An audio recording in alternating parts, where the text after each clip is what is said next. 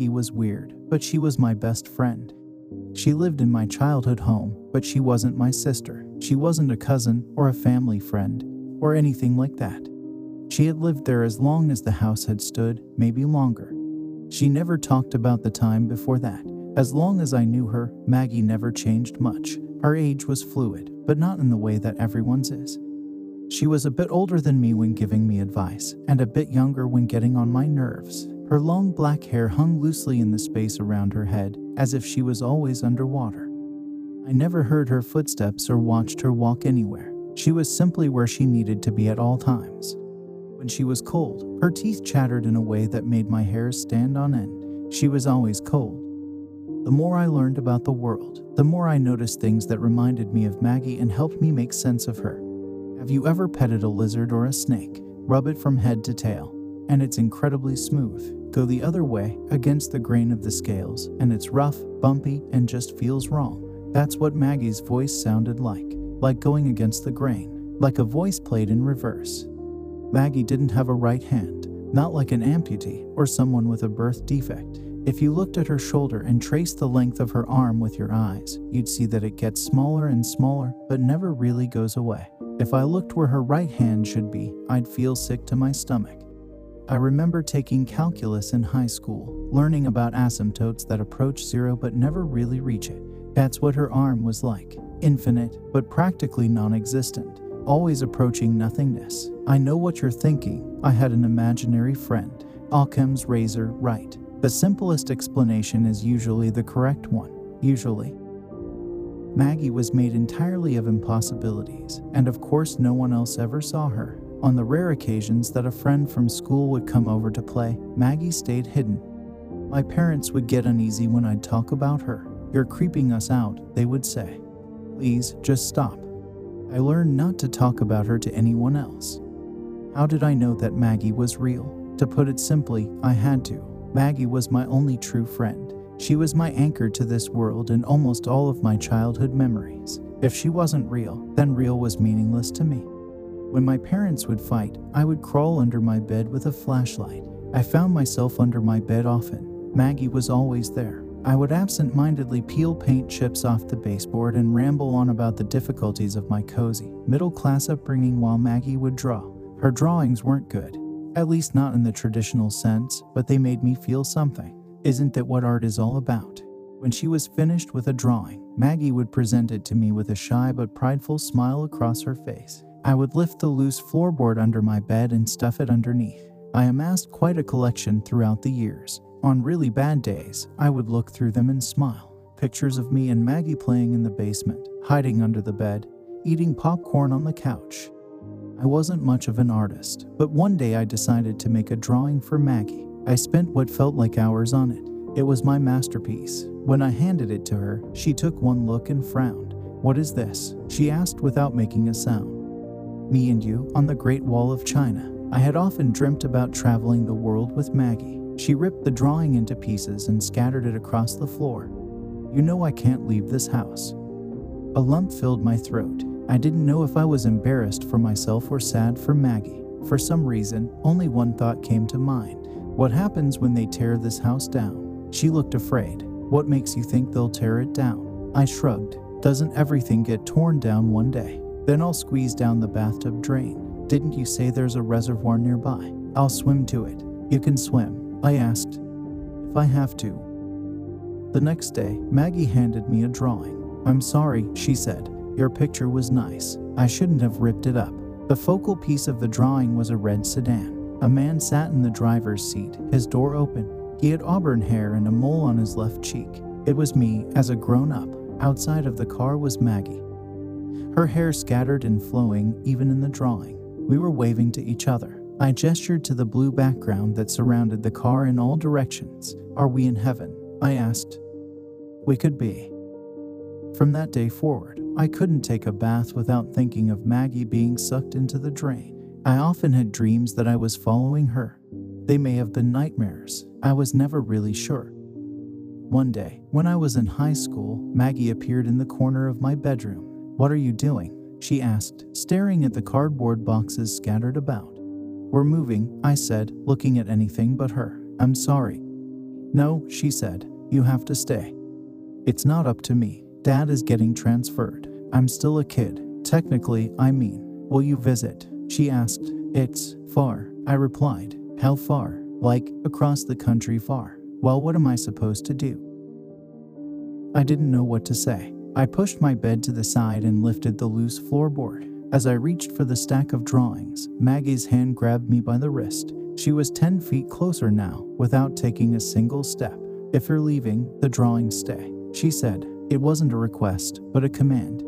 "Why?"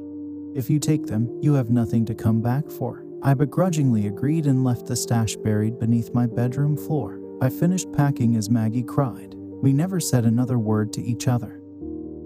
I'm older now, as people often are when compared to the past. I have a fiancée, Emma, who is the most loving and supportive person I've ever met. I've spoken to her about Maggie a few times, but like everyone else, she doesn't like that. "You should really think about seeing a therapist," she said once. "You talk about her like she's real." That made me angry. I never had a problem with the idea of therapy. Hell, it would probably do me a lot of good, but I didn't like the implication. Emma can be weirdly jealous of my childhood friend. One night, we had a bit too much wine and she asked me if I was in love with her because she reminded me of Maggie. I told her that they were nothing alike. She took that as a compliment. A recent business trip took me back to my home state and I was cautiously delighted. The airport was less than an hour from the house I grew up in, and I decided that the first thing I would do was pay Maggie a visit. "I'm sorry, sir," the representative from the rental car agency at the airport told me. "We don't have any SUVs at the moment." He led me to a red Hyundai Elantra and I laughed, thinking back to Maggie's drawing. "Would you prefer I find you something else?" "No," I said, still grinning. "This is perfect." The nighttime drive back to my hometown was uneventful, but brimming with nostalgia. A quiet country highway weaved through the forest where my father would take me camping, past my favorite barbecue restaurant and across the reservoir where we often spent our summer afternoons. My heart sank as I entered my neighborhood. House after house had been demolished, their lots occupied by piles of dirt and skeletons of soon-to-be McMansions. I breathed a sigh of relief when I arrived at my former residence to see the house still standing. Caution tape surrounded the property. A backhoe was parked in the driveway. I didn't have much time left. I was surprised to find the door unlocked, but when I entered I saw that there was nothing left worth securing. The rooms were empty, even the carpets had been ripped up. I immediately called out to Maggie to no response. I started in the basement, where we would often sit and I would tell her about what it was like to go to school, to go anywhere but here. I saw nothing but concrete walls, devoid of the posters that used to hang there and advertise my favorite bands and video games.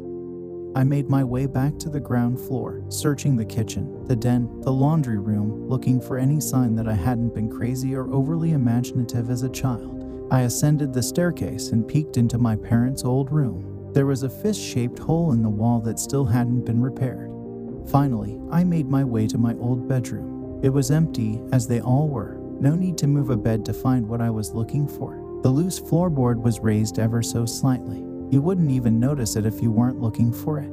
I lifted it and saw dozens, maybe hundreds, of crude drawings. It was real. It always was. Tears streamed down my face as I rifled through the pages. Me and Maggie, looking out my bedroom window into the forest behind our house. Me and Maggie, playing checkers on the living room floor. After a few minutes of reminiscence, I stuffed the papers in my briefcase and hastily made my way back to the rental car.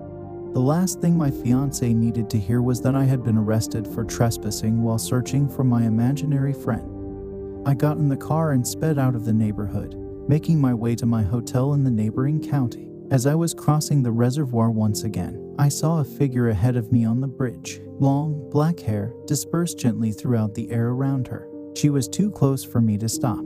I awoke in a strange room, blinded by a white light overhead. A raven-haired figure stood above me, calling out to me in a familiar voice. "Baby, are you awake?" The voice was smooth, head to tail, a normal human being. I was disoriented and disappointed all at once. "Nurse," Emma called. "Can we get a nurse? He's awake." She stroked my hair. "Oh my God, baby, I thought I lost you." A nurse rushed in and immediately began asking me questions. She asked me my name and who the current president was. Did she not know that herself? What happened? I finally asked. You were driving on the bridge that crosses Lockley Reservoir? You crashed. Your car went in the water, Emma said. She was clearly still amazed that I was conscious. My briefcase, I asked. All I could care about was the proof that Maggie was real, that I wasn't crazy. Do you have my briefcase? Don't worry about that, baby, she answered. We can replace your things. I'm just glad you're okay. I closed my eyes in anguish. All of those drawings, gone. Nothing was left but the same unreliable memories I'd kept with me for years. A police officer whom I hadn't noticed before stood up from a chair and approached me in my hospital bed. He didn't look as relieved as Emma did. Sir, he began, we need to know the name of the woman who was with you. I didn't understand. I'm here on a business trip, I said. I wasn't with anyone. I was just visiting. Baby, Emma said, a look of mistrust on her face. The man who found you. He said that you weren't alone. He said that a woman pulled you to the shore. A woman with one arm. My chest tightened. Where is she? Was all I could think to say. Well, that's the thing. The policeman interjected once more, scratching his head. He said that she left as soon as you were safe. He said she went back into the water.